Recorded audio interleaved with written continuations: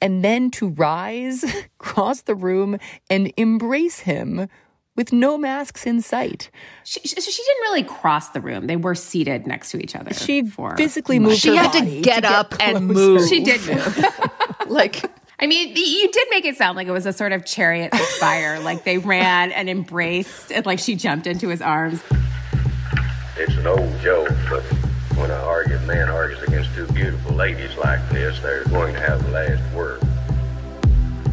She spoke, not elegantly, but with unmistakable clarity.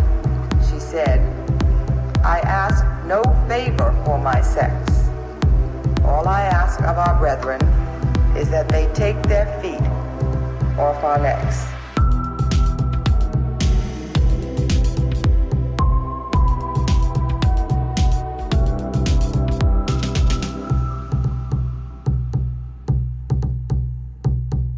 Welcome back to Strict Scrutiny, your podcast about the Supreme Court and the legal culture that surrounds it. We're your hosts. I'm Kate Shaw. I'm Leah Littman. I'm Melissa Murray, and we have a great show for you today. We're going to start off with, first, breaking news, and then we are going to recap the October sitting, and we will finish off with some court culture. So, Leah, can you get us started with all that's breaking at 1 First Street? Well, I'll start us off with some of it. So we have some news related to the court's docket to cover, cases added to the docket, matters that might be added to the docket soon, and some very strong enforcing the Voting Rights Act energy on the court's shadow docket. First, the court granted the federal government's petition for certiorari in Arthrex, which asks whether the appointment of judges in the U.S. Patent and Trademark Office complies with the Appointments Clause. Apparently, some IP people were unhappy with a fleeting remark in our discussion of Google last week. And so that's all we'll say about that for the time being. On Friday, the court decided to schedule for full argument the case involving a challenge to the president's memo, which purports to exclude undocumented immigrants from the census count that is used to apportion House seats and to allocate federal funds. Background here is that a 3-judge district court had invalidated the memo, and the court could have taken a look at that, I think, clearly correct 3-judge court opinion and summarily affirmed. It did not do that. Instead, it scheduled the case for argument on November 30th, which is very fast. But I think it has to be because all of this has to happen before, right now, Commerce faces a deadline by the end of the year to send the president the report with a census tally, which either complies with this kind of absurd executive order or is consistent with previous reports, which simply report population. So the consequences of this just are hugely significant. It could change the allocation of seats in Congress. It will definitely determine the allocation of billions of dollars in federal funds. And as I just suggested, the merits are, I think we all think, are extremely weak for the Trump administration. There are also some questions about ripeness and questions about remedy, and it is at least possible that those complicating factors are in part the reason the court did not summarily affirm. But I am not wildly confident about this case, despite feeling wildly confident about the merits of this case. And I'm sure we'll talk more about it when it actually is up for argument. There's also another interesting petition that was relisted. This was in the case of McKesson versus Doe. So this is a petition for certiorari that was put on the court's docket. A relist typically occurs where the court takes no action on a petition that was listed for a conference, thus effectively listing the petition for a subsequent conference. A relist can often be a precursor to a grant, or it could be an indication that one of the justices is electing to write something about the petition. This particular petition is a noteworthy one, though. It involves DeRay McKesson, who is a civil rights and criminal justice organizer. He allegedly helped lead a protest for Black Lives Matter near the Baton Rouge Police Department building, during which an unknown assailant, who was not McKesson, allegedly threw a rock at a police officer, injuring the officer. Last April, the Fifth Circuit held that McKesson could potentially be held liable for the actions of the unknown assailant, despite the Supreme Court's holding in NAACP versus Claiborne Hardware. That's a 1982 case that said civil liability may not be imposed merely because an individual belonged to a group, some of members of which committed acts of violence. This is an important petition that implicates really critical First Amendment speech issues. The Fifth Circuit said that McKesson could be liable for those events that happened at his rally, even though he did not encourage any violence. But interestingly, One of the judges of that 3-judge panel, Don Willett, had a change of heart after the initial panel's opinion had been published. And he wrote a separate opinion explaining his change of heart and why he believed that NAACP versus Claiborne Hardware should apply. Obviously, that doesn't change the nature of the Fifth Circuit's ruling. There are still 2 judges to hold that he could be liable for this, but it makes the prospect of this cert petition even more weighty for DeRay McKesson. Another development, the court denied review in a case involving the interpretation of the statute that we kind of commonly refer to as Section 230. That's the provision of law that gives internet platforms immunity from certain lawsuits. The president has been vocally critical of the law. People might remember he issued this weird, possibly unconstitutional, possibly just empty posturing executive order seeking a reinterpretation of Section 230 back in May. This is, maybe of a piece with his calls for defamation law to be revisited, possibly abandoned.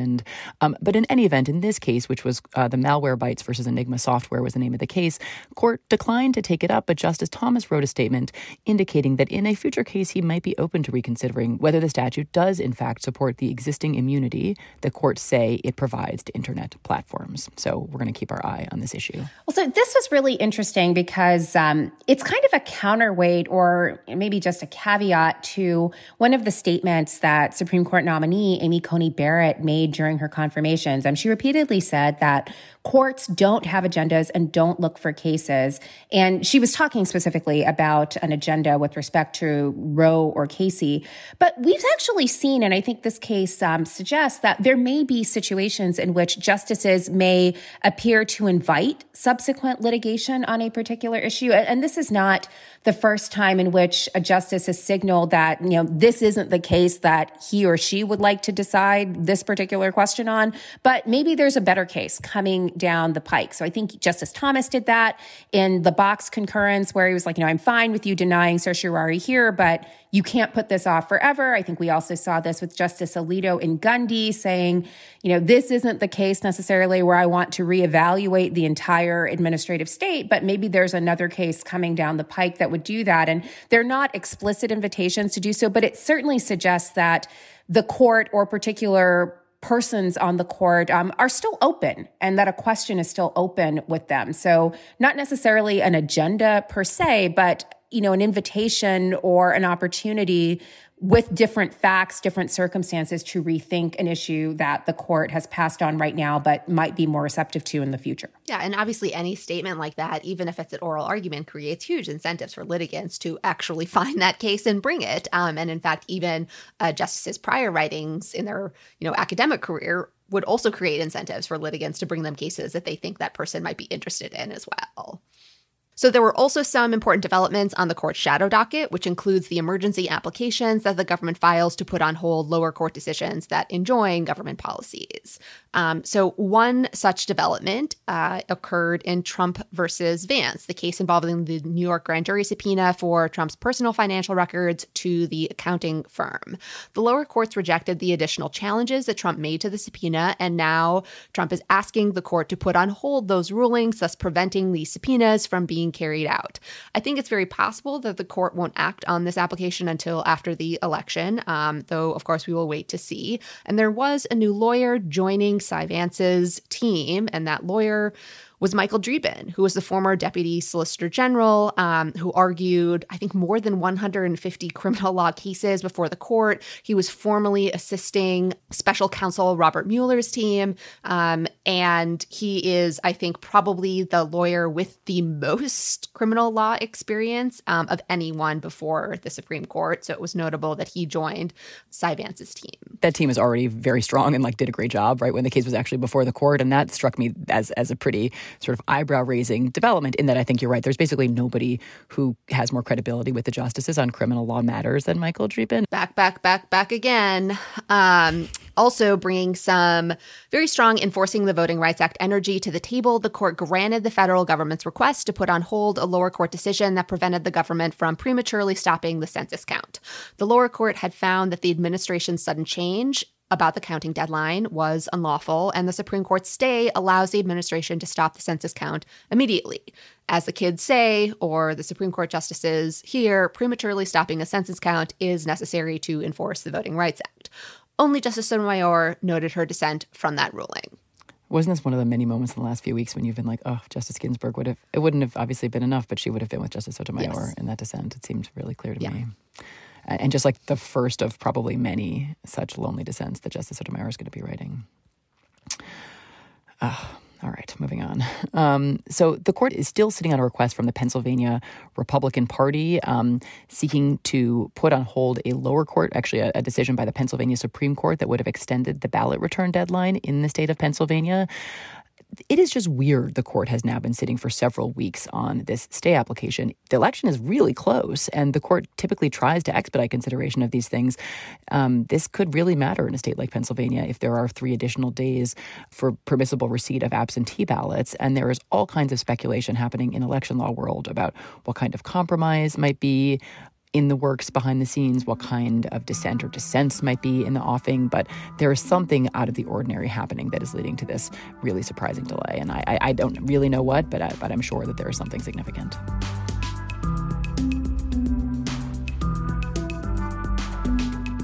All right. Well, that certainly is comforting, Kate. So while all of this was going on in the conference room, there were actually real things happening in the courtroom, or at least the virtual courtroom. So let's turn to the actual October sitting and recap some of the oral arguments that the court heard in this first sitting of the new term. So, Kate, do you want to get us started? I'm happy to. I'll talk about the first of the cases, which is Torres versus Madrid, a Fourth Amendment case that we previewed a few episodes ago. And the question here is essentially what constitutes a seizure under the Fourth Amendment. And that matters because if something is a seizure, then the actions of police officers have to satisfy the Fourth Amendment's reasonableness requirements. And if whatever the police did is not a seizure at all, then the Fourth Amendment isn't even implicated. And so that analysis doesn't even have to happen. So the facts in the case, which, again, we previewed previously, but bear repeating because they're so striking, really kind of capture what is at stake. So police officers here went to an apartment complex. They approached a car. They were not in police uniform, and the driver believed she was the victim of an attempted carjacking and drove off. Officers fired weapons into her car. They hit her. Multiple bullets hit her. She did not stop. So she was injured but able to keep driving. She drove to a parking lot. She picked up another car. She drove away. So if the officers shooting her did constitute a seizure for Fourth Amendment purposes, then the Fourth Amendment is implicated, and we ask about whether the seizure was unreasonable. But if the shootings didn't constitute a seizure, again, the Fourth Amendment completely silent on this shooting. So the legal test that's sort of at the center of this case, so there are a couple of big cases. One, United States versus Mendenhall, which announces a test in which a person has been seized if, in the view of all the circumstances surrounding the incident, a reasonable person would have believed that she was not free to leave. And in a later case, California versus Hodari D., a majority of the court, in a Scalia opinion, said there is no seizure when a person continues to flee, even if a reasonable person wouldn't feel free to leave. So Kelsey Corcoran of Orrick, who's a terrific appellate lawyer, represented the petitioner, basically articulated a legal rule that says a seizure occurs whenever there is physical force applied to the body. So there are lots of hypos at the oral argument. I thought it was really striking that from kind of the first beat of the argument, sort of what an originalist note Kelsey struck in attempting to persuade the justices that this was a seizure within the meaning of the Fourth Amendment.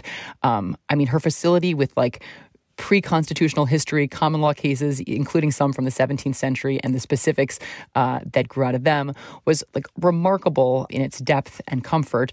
But the limitations of the method seemed on such stark display to me during this argument. There are all these questions about whether certain kinds of interactions would or would not constitute a seizure. And it's just so difficult to figure out what lessons to draw from founding era practice in which there were no police officers to speak of, right? These are sort of civil actions instituted by other civilians, these encounters that we are trying to derive lessons from regarding the meaning of the Fourth Amendment and encounters with police officers today. So very early on, she says, there aren't really police forces until the 1840s or 1850s. And so how much these common law cases that predate organized police forces should matter, seemed like a very open question to me. And yet I think strategically she is right to pitch to an originalist and an increasingly originalist court. I mean, obviously, Judge Barrett hasn't been confirmed, but if she is, I think any smart litigant is going to really focus on, in a constitutional case, on this kind of founding era material and really emphasize that. At the very end of the argument, she started talking about workability and pragmatic considerations that also argued in favor of the test that she was advancing before the justices. But I was just really struck by kind of how originalist the entire debate was. What did you guys think of that dimension of the case, or the argument in general? From one justice, at least, there wasn't so much big originalist energy, but some big dog energy. So, Leah, what was going on with Justice Breyer? This is not the first time he has introduced dog hypos into oral argument. No, so Liz Reese and I talked about Justice Breyer's dog hypos in McGirt versus Oklahoma, and he did it again here. He says, Morning. Suppose that a policeman, without a warrant, wants to search a private person's house, enters in the middle of the night. Before he can do anything, he doesn't look for a single thing. No chance to look for or search for anything. A big dog drives him out. Is that a search? Justice Alito, who's a baseball fan, wanted to know if a pitcher intentionally beans the batter. Is that a seizure? There was just really a wide range of hypos to test the petitioner and the federal government's rules. But Kate, I think you're completely right that the argument also highlighted the kind of limitations of the originalist practice, given that the cases that they were looking at were all common law actions for unlawful arrest. How did that happen? It was when one private person would arrest another, and then if that person was freed, then there could be an action for unlawful arrest, and they had to go through the common law elements of unlawful arrest, and they don't perfectly match our Fourth Amendment doctrine. It also predates the organized police force, as you were noting. And Justice Gorsuch, wanted to know about the prevalence of guns at the time, because he was like, I don't see guns in these cases, so what do I do about this? Like, what does that tell me? Because there are all these questions about, well, if you don't personally touch the person, but, you use like a baton or an instrument, or, fire a gun from far away, is that also a seizure? And so it was just obvious that you have to do like a lot of extrapolation and inference in order to translate those cases to, the modern police force that we have today. There also seemed to be, I think, some skepticism of the accuracy of the history, or at least some suggestion that all history can be indeterminate in some way. So there was an interesting dynamic between the justices about Hodari D, which was, as Kate said, a Scalia opinion. And you had a couple of justices, including Justice Sotomayor, saying things like, Justice Scalia was an originalist. How could he get the history wrong? So I wonder if this was sort of a strategic effort to sort of poke holes in the kind of originalist armor and suggest like, a lot of this can actually be indeterminate, and we can't really vouch for the veracity of some of this history. On Hodari D, there was also some interesting discussion about sort of what parts of the opinion were entitled to what kind of weight. So Kagan at one point suggests that the reasoning of Hodari D was entitled to respect. And there are all these questions about whether the application of physical touch were dicta or not dicta. Gorsuch seemed to disagree with some of what Justice Kagan suggested about sort of how significant the discussion of the kind of centrality of physical touch between a police officer and a suspect would be. I can't extrapolate much from that discussion, except that, in terms of their future treatment of prior cases. But I think that a lot of the action is going to lie there in terms of how these big debates about the court's approach to stare decisis and precedent are not likely to come to some immediate fruition in terms of their discarding explicitly and wholesale a lot of cases in the very near future. But how they decide to approach what parts to retain and what parts to discard of prior cases seems really important. And so I will read very closely whatever the court does with Hodari D, I think, in this opinion. Yeah, and even if it doesn't come to fruition immediately, it's clearly on the justices' minds, given that Justice Kagan wanted to lay out a case about why you need to give stare decisis benefits and effect to the reasoning in prior cases, even if it's not necessary to the outcome, where lower courts have relied on it. And then when Justice Gorsuch questioned it, Justice Sotomayor immediately came back to it on the second round of questioning and was like, no, like reasoning and decisions gets respect. Well, I mean, when you think about what else is on the docket for this term, like maybe they're already planting some signposts. I mean, you have that big case, Fulton versus City of Philadelphia, where the whole question is how much respect is Smith entitled to? And so there are lots of big questions about stare decisis coming down the pike. Yeah. So bottom line on this case, any predictions?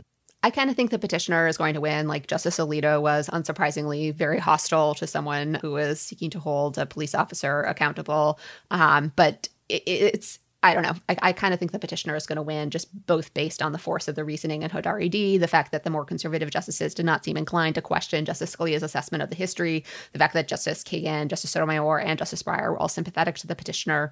So that's kind of where I come out. The fact that you do have, we should flag, you sort of said, we said this kind of obliquely, but that the federal government is in the rare posture here of actually siding with the petitioner and finding, however, I'm not sure the federal government would ultimately want this petitioner to prevail, but certainly that there was a seizure for Fourth Amendment purposes is a proposition that the federal government was advancing here, and so that's worth at least flagging. Yeah.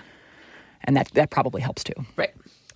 There was one little odd fumble in the argument as the court was trying to transition from Torres arguing to the federal government arguing in support of her. The Chief Justice accidentally called on the federal government after Justice Kavanaugh had concluded his questioning instead of allowing the petitioner to wrap up. Ms. Tableson?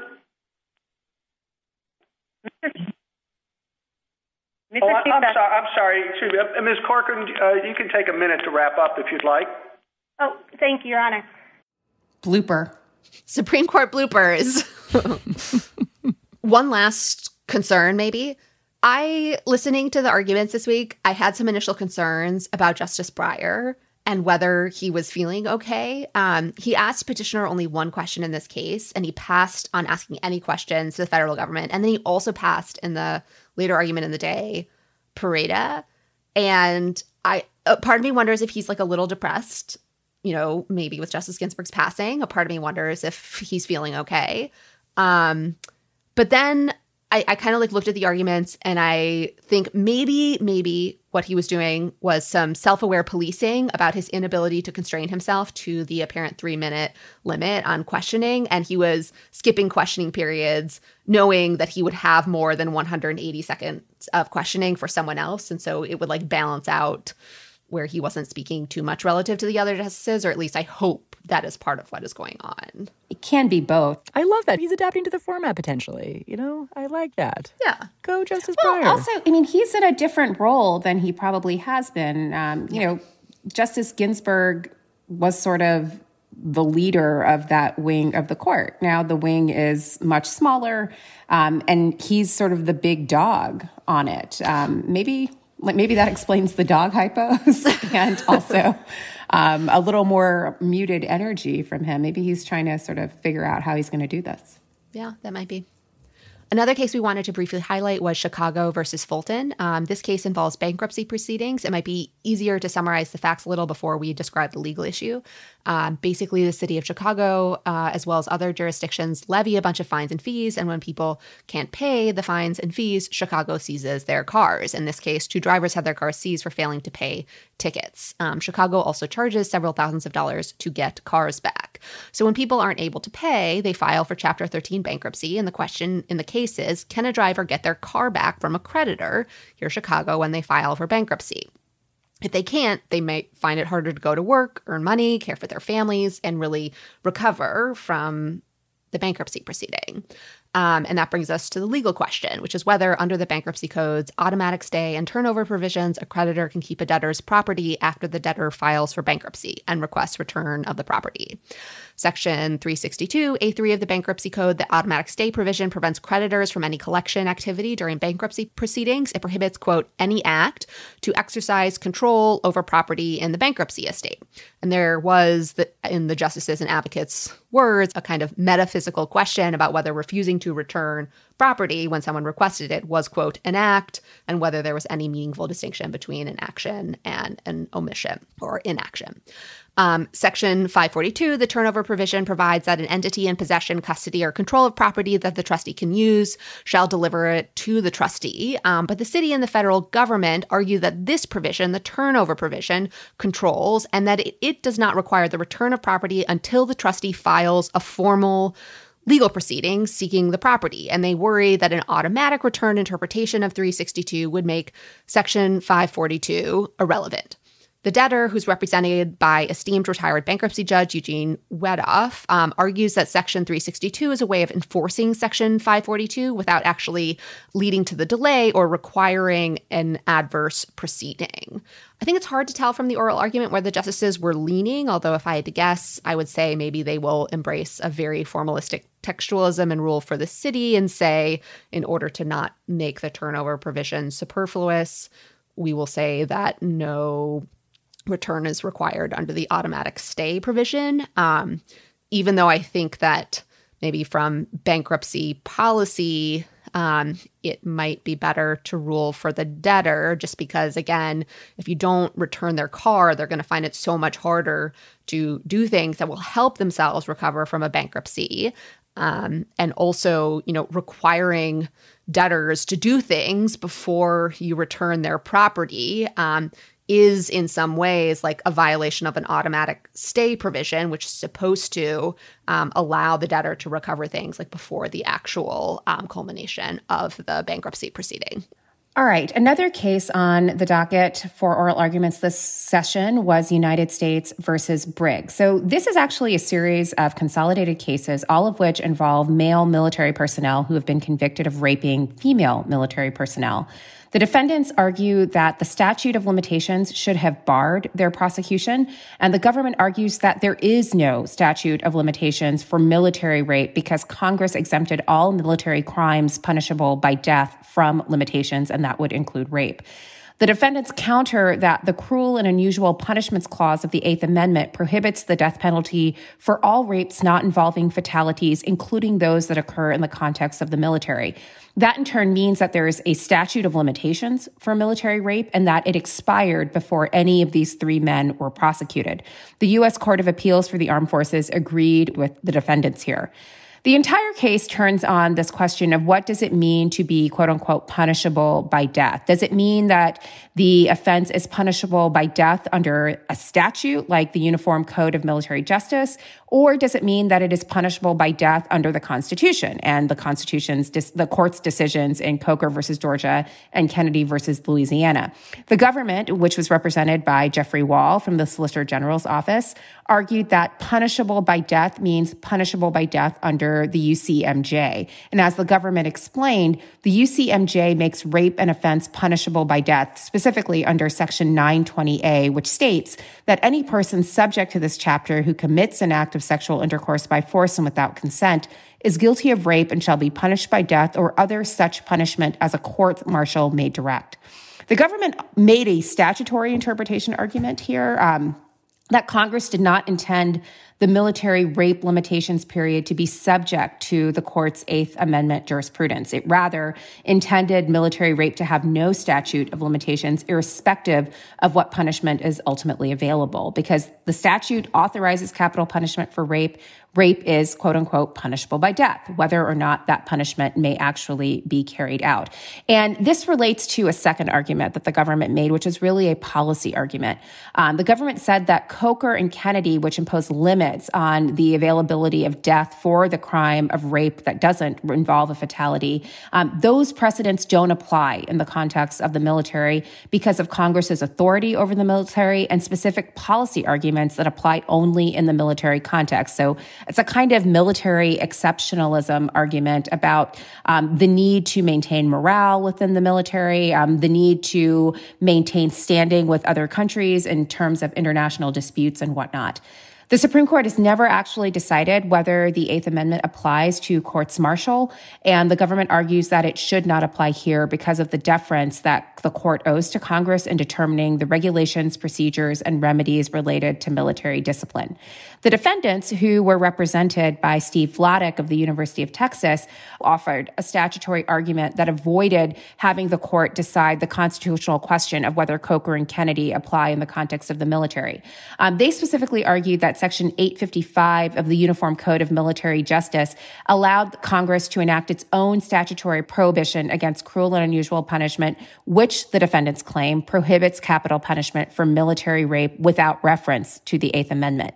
So Section 855 states in part, Punishment by flogging or by branding, marking, or tattooing on the body, or any other cruel and unusual punishment may not be adjudged by any court-martial or inflicted upon any person subject to this chapter. So they are offering the court an off-ramp to get away from the constitutional question by providing their own statutory argument for deciding this case narrowly. I'm not really sure where the justices were leaning. I think Justice Gorsuch maybe was sympathetic to Briggs' statutory interpretation argument, and maybe Justice Sotomayor was as well.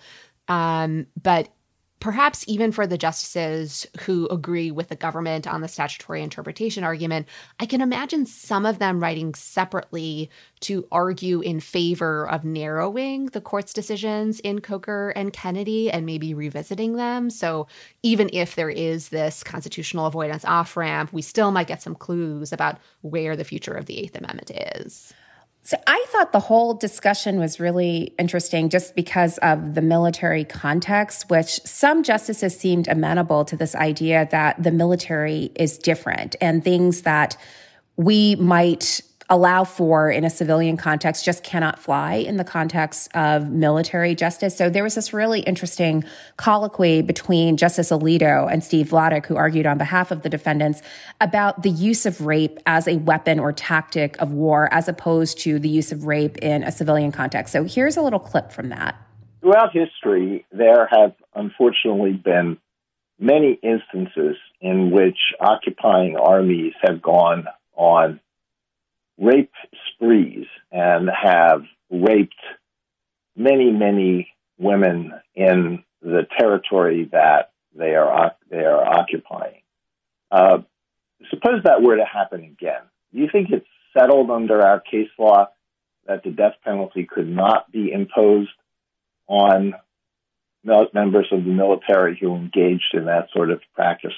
I thought this was a really important context to raise. I may be surprised to hear it come up in a Supreme Court case, but it is the case that rape is frequently used as an article of war in conflict zones. And it recalled a book that just came out a couple of weeks ago by Christina Lamb, who is a foreign affairs correspondent for the Times of London. And the book is called Our Bodies, Their Battlefields, War Through the Lives of Women. And she basically traces all of these different conflict zones from Russia and Leipzig in World War II, all the way to the current moment, Bosnia, Herzegovina, where rape against women and sometimes men is used by an invading force in order to tame and to subordinate a particular group of people. And you could hear and see shades of that kind of context coming through in Justice Alito's argument. Like, what does this mean for the conflicts between nations? What does it mean for just the military force if you take the question of death punishable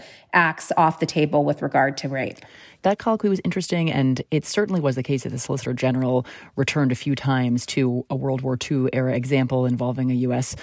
Service member raping a civilian child, and in order to underscore the potential sort of foreign relations harm to, I guess, allowing to go unpunished or to operate outside the orbit of the ultimate punishment, rape by members of the military. But I'm just, because those aren't the facts of these cases, I'm not sure how much traction that argument got. And I also thought, I now can't remember whether it was Kagan or Sotomayor who posed this sort of challenge, but there's the kind of international relations component, but there's also the sort of unit cohesion, military readiness. The SG's making all these pragmatic arguments about why it's important to have this penalty available, but it is not at all evident to me why those arguments are limited to or even specific to the context of rape. You could imagine that there's all kinds of offenses by members of the military that, physically attacking, right, not with sexual violence, but just violence, civilians, in a war zone. And it's, it seems to me that leaving those sorts of crimes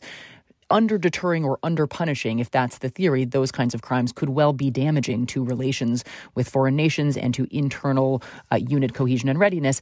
in a similar way, it's just not clear to me that there are very strong bases for distinguishing between rape and other kinds of crimes committed by members of the military. So Steve Vladeck, I think, did try to draw a distinction between what he called rape simpliciter, which I assume is sort of, rape in the civilian context, or rape that is not undertaken in the context of a theater of war, as opposed to rape in these conflict zones as a means of subordinating another group. But I'm not sure he had as robust an answer for the kind of limiting principle that you are suggesting, like what distinguishes rape from any other kind of crime that might happen in the context of the military that could also go to the question of, unit cohesion, as you say, or, just the general standing of the military in the eyes of other nations. And I think that was a harder distinction to have drawn. This is focused primarily on rape, but you can imagine the question of how other constitutional precedents apply in the context of the military continues to be a really live and important question. So I'm just recalling from a couple of years ago, there were a number of cases in the military courts martial about whether or not the standard prohibition in the UCMJ against adultery could still stand in the face of Lawrence versus Texas, which invalidated prohibitions on sodomy, but also suggested that there was constitutional protection for any kind of consensual adult sex that took place outside of marriage. And the military, again, citing the sort of military exceptionalism trope, talked about how the need to punish adultery in the context of the military was important because marriage was really important for the military. It was the bedrock of the family. Service personnel needed to know that they could go off and be shipped off secure in the fact that the integrity of their families would be protected by the military and the military system of justice. So, there are lots of places in which that limiting principle is not just about homicide or something, broad and heinous, but about things that we might think are not even really a proper subject of government regulation in the civilian context, but might be something that the military thinks is very much subject to and within their purview. And this was another case where Justice Ginsburg's absence was really felt because, of course, she was the person who filed the brief in Coker that challenged this idea of rape exceptionalism, which she argued represented and rested on this notion of female purity. Of course, it's also important to acknowledge that the military has obviously dramatically under-enforced prohibitions on rape, and that too is based on, the diminishment and devaluation of women in the military and, perpetuates that as well. But I just think it's sad not to have Justice Ginsburg's perspective on the court, as, we grapple through what those issues and how those issues play out in this case. Yeah, those kinds of pragmatic dynamics, too, Wall did try to invoke, suggested we have, delayed reporting and underreporting. And so it is important that there be no statute of limitations so that there will be an encouragement of, people coming forward to report when they are ready, even if not immediately following an offense. Just given the deficiency within the military, I think, when it comes to actually taking seriously both responding to and preventing rape from occurring was a little, made it a little hard to swallow these arguments that somehow just, leaving open a limitations period so that the death penalty is on the table for, a very small subset of rape offenses in the military, while potentially taking the pressure off the military to take other kinds of more systemic steps to address the problem of sexual violence, I just found a little hollow. But that seemed to be the argument that he was making. It's important that the death penalty be out there in order to prevent, deter, and adequately punish rape in the military. And it's also important to note that the implications of this case are not quite so dramatic as maybe some of our discussion and the court's discussion made clear, given that Congress amended the UCMJ by enacting Section 843A, which includes rape among military crimes for which there is no statute of limitations, whether or not it is punishable by death under this provision. So no matter what the court says in this case, rape in the military does not have a statute of limitations for offenses committed after that amendment. But the defendants, which is in 2006. Yes. But the defendants in this case were tried for actions that occurred before the amendments, though one of the trials occurred after the amendment. So does that suggest then that, given that this may not be an issue going forward for that many cases, that maybe they just try to decide this on statutory grounds and avoid the entire question of the application of Coker and Kennedy? I think it's possible. But again, I just don't think some justices are going to be able to resist writing their thoughts about the Eighth Amendment's application in this context. Inviting reconsideration of Kennedy, maybe, which was a 5-4 decision. Like, you could well see that happening. But they're not a self-starting body, right? They just take the cases that come to them. Exactly. Oh, just passive instruments. The last case is Pareda versus Barr. In this case, it's about eligibility for humanitarian relief from immigration proceedings, and specifically, what kinds of criminal convictions prevent an immigration judge from considering the hardship that deportation would create for an individual's children.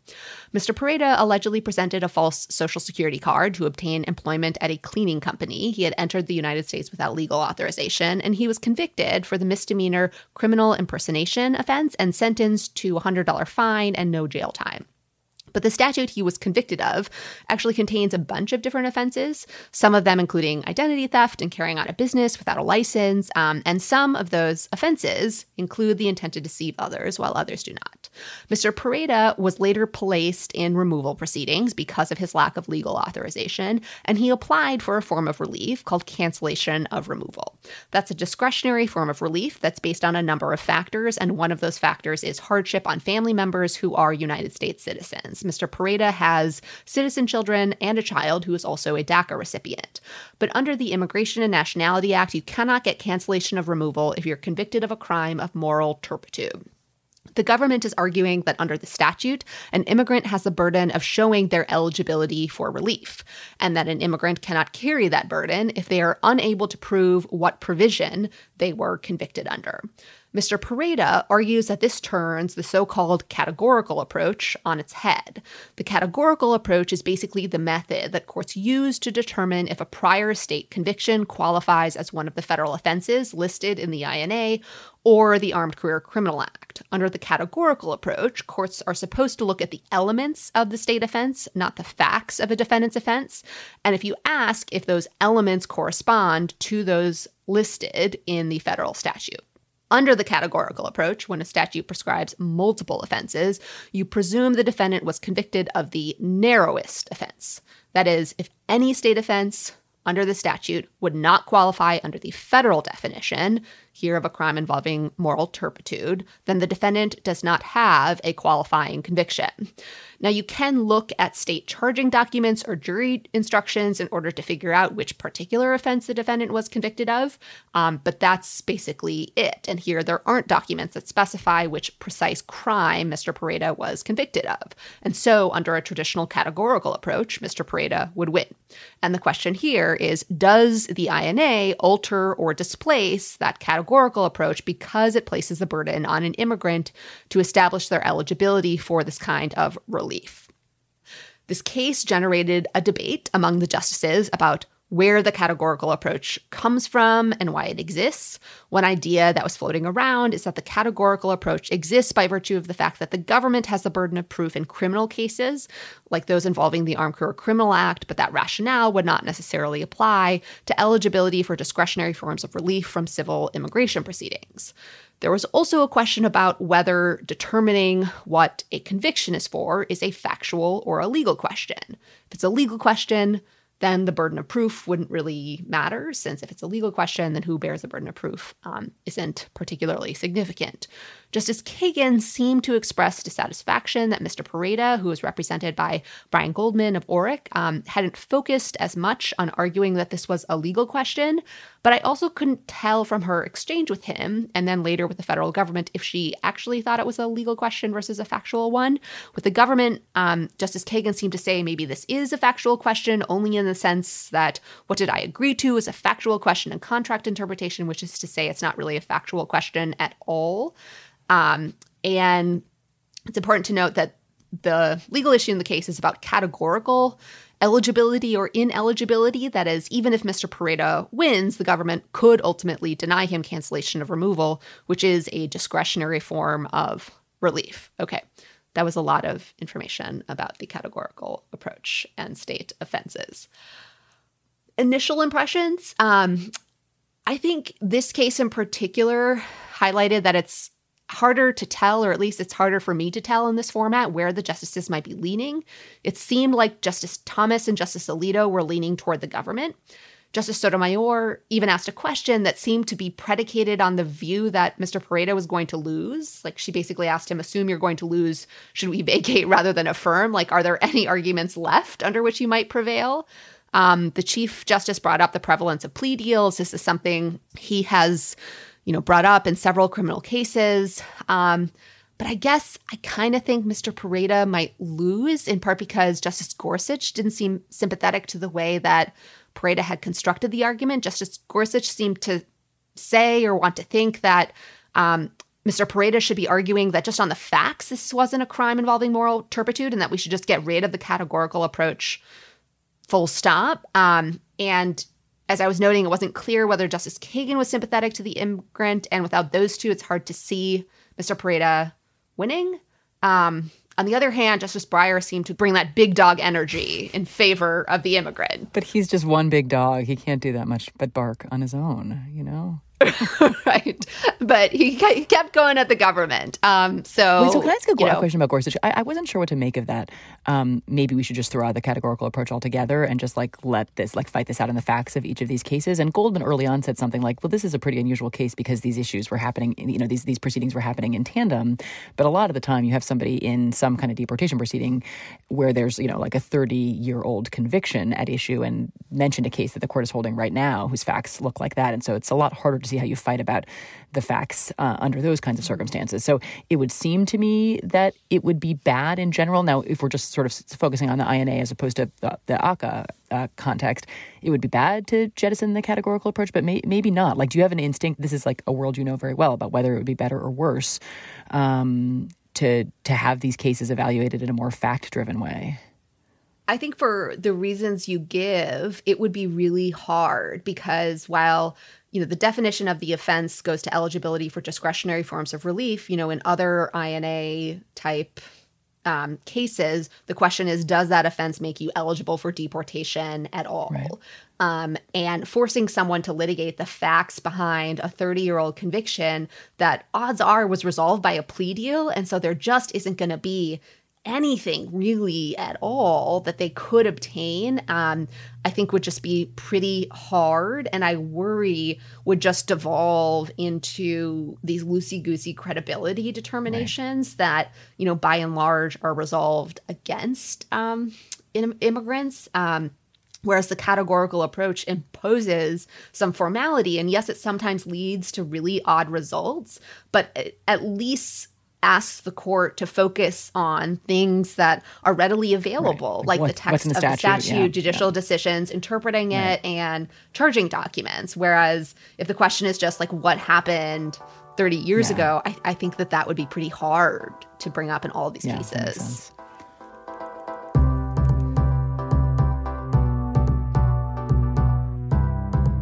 All right, so having discussed the October sitting, which seemed pretty jam-packed for a court that is still operating in a kind of shutdown mode, they managed to get through quite a lot of big-ticket items in this particular sitting. So we will wait and see what happens with the cert petitions, and we obviously have cases that are already slated for argument in November, but things are moving on at a pretty brisk clip for this 8-person court.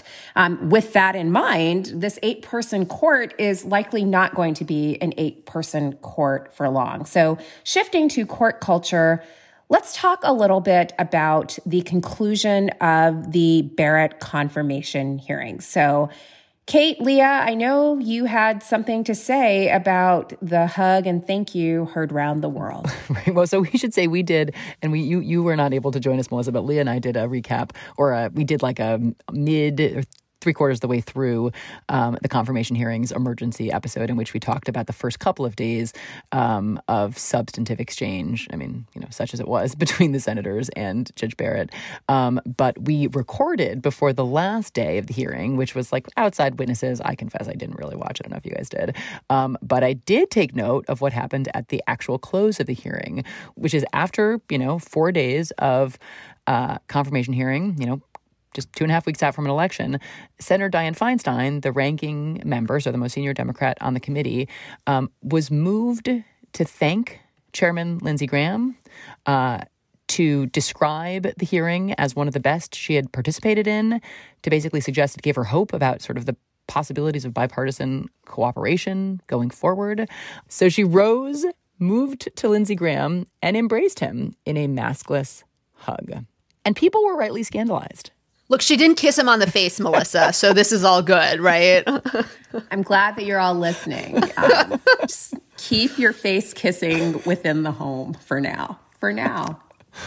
This was so embarrassing and just perfectly encapsulated so much of the Democratic senators' failure on judges. I mean, a part of me pities Dianne Feinstein, who, is obviously getting up there, and, maybe a sympathetic reconstruction is she literally forgot about everything that's happened over the last 4 years, much less 4 days, and was therefore doing this. But even that, she, if that's true, she should not be on the Senate Judiciary Committee. She shouldn't be on the Senate. And in any case, it was just a ridiculous and silly thing to do. I mean, she is hugging her opponent who is jamming through this nomination, breaking the promises that he himself made, who was in a tight race with a Democratic challenger. And where Graham, I would just like to go back to this sort of epidemiological piece of this. Graham steadfastly refused to get tested himself that week, even though he was presiding over the hearing in a room filled with people. He participated in a debate against his opponent, Jamie Harrison, with Harrison having constructed a plexiglass divide because Graham would not agree to be tested prior to the debate. So it was just unbelievably poor judgment, politics aside, just from the perspective of her own health and everyone else's health. It also, I think, undermined the message that I have to say the Democrats were very disciplined about, Amy Klobuchar, Mazie Hirono, Richard Blumenthal, all stated over and over again that we should not be here. This is unorthodox. And I think, to her credit, I will say she may have been responding to what Lindsey Graham said, because Lindsey Graham, in concluding the hearing said, I've been surprised by how pleasant this has been. There haven't been moments of rancor between the two sides. It's been very civil. And, this goes back to the discourse of civility and collegiality that pervades a lot of these spaces. And I think she very well have been responding to that. Yes, it actually was incredibly civil. But I think, it is fair to say that it did give a kind of veneer of legitimacy to it that the Democrats had been working really assiduously to disrupt throughout much of the hearings. And also, Senator Hirono, after Senator Graham, said he was glad that her cancer treatments were successful, still thanked him, but she immediately followed it up with, thank you, do the right thing, get a COVID test and don't do this hearing. It was a thank you next. She was like, thank you next. Right. So in the aftermath of that, there was immediately outcry from several groups. Demand Justice called for Senator Feinstein to step down. NARAL, which is an abortion rights group, called for Senator Feinstein to step down, even though they have supported her in the past and given her 100% favorability rating. They said the committee needs new leadership and that she offered an appearance of credibility to the proceedings that is widely out of step with the American people.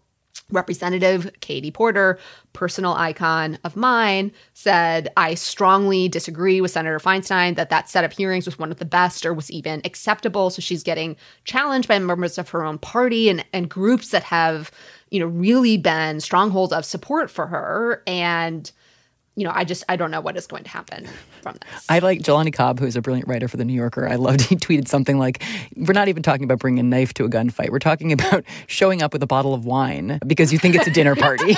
But really it's a gunfight. That's kind of what she was doing at the end there. Yes. Oh. I brought a casserole. Cookies. I baked. Right.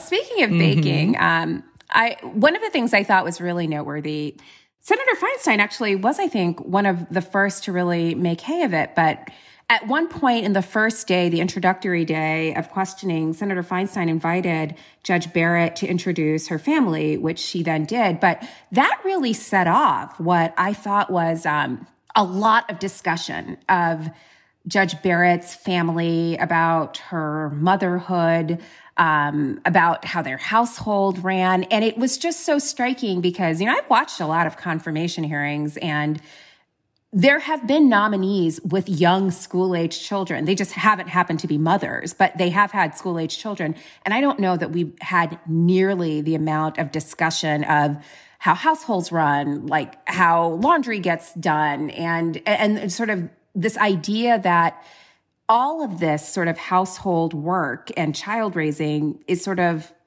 exclusively the province of mothers. So we didn't talk about all the stuff when John Roberts was before this committee with his two young children? The prior nominee from Indiana with adopted children. I just thought it was very interesting, revealing. It dovetails with the conversation, Leah, that you and I had with the authors of Shortlisted about how maternity and motherhood can be both a burden and a boon to women as they are considered for these leadership positions. And again, the sort of sharp contrast. And I wonder if it was purposeful to the two female justices who were first nominated, who were done raising their children at the time of their nomination. So, well, at that time we weren't nominating people in their 40s. So right. How does this play out going forward, right? Will we have the same kind of discussion about family obligations if Joe Biden selects, if he is elected, if he selects a male nominee, if President Trump is reelected, if there's a male nominee, will we see the same sort of thing? Like, I kind of expect that we won't. And no chance. And that, I think, is both peculiar and maybe a little sad. I mean, just like all of us, I think, recognize that these kinds of norms about family life are changing in particular ways, and that these aren't the exclusive provinces of women anymore, that, fathers are taking care of kids, are helping out with this kind of household work, because most families have two working parents, because you kind of have to right now. And, and that has certainly, I think, been the case in a lot of minority families, certainly in mine. Like this whole idea that women did not work, that was not my experience growing up as a child. And so I just wonder what the message is and how it's being received on the other side, outside of the Senate Judiciary Chamber, and how the public is receiving this. Well, it's also happening at this moment in which, we are in the midst of what may be an extinction event professionally for many women. People are leaving the workforce if they can, and even those who can't, in droves, because the lack of childcare is just an unbelievable burden. Crushing. And, in places where the transmission rates are low, people are obviously back using some sorts of childcare arrangements, but they're spotty, and anyone gets sick, and you're yanking people out of them, caregivers or kids. And so two-parent stable employment is very difficult to sustain. I mean, we're law professors, and we have an unbelievable luxury of control over our schedules, and it's really hard for us too.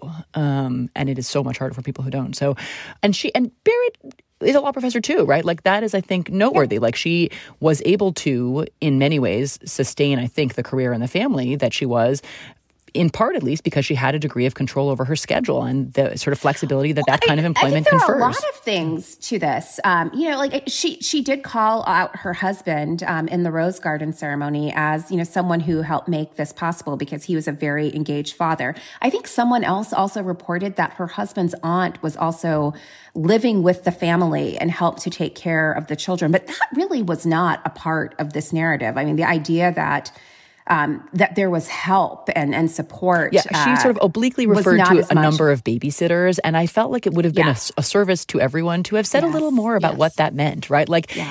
She clearly has a community that has participated in assisting her and caring for this large family that she has, but these kind of sort of oblique smiling references to babysitters and their assistance doesn't really give us a lot of information about sort of what that means and what it looks like. And it might have been helpful, to your point, Melissa, about what people will take away from this.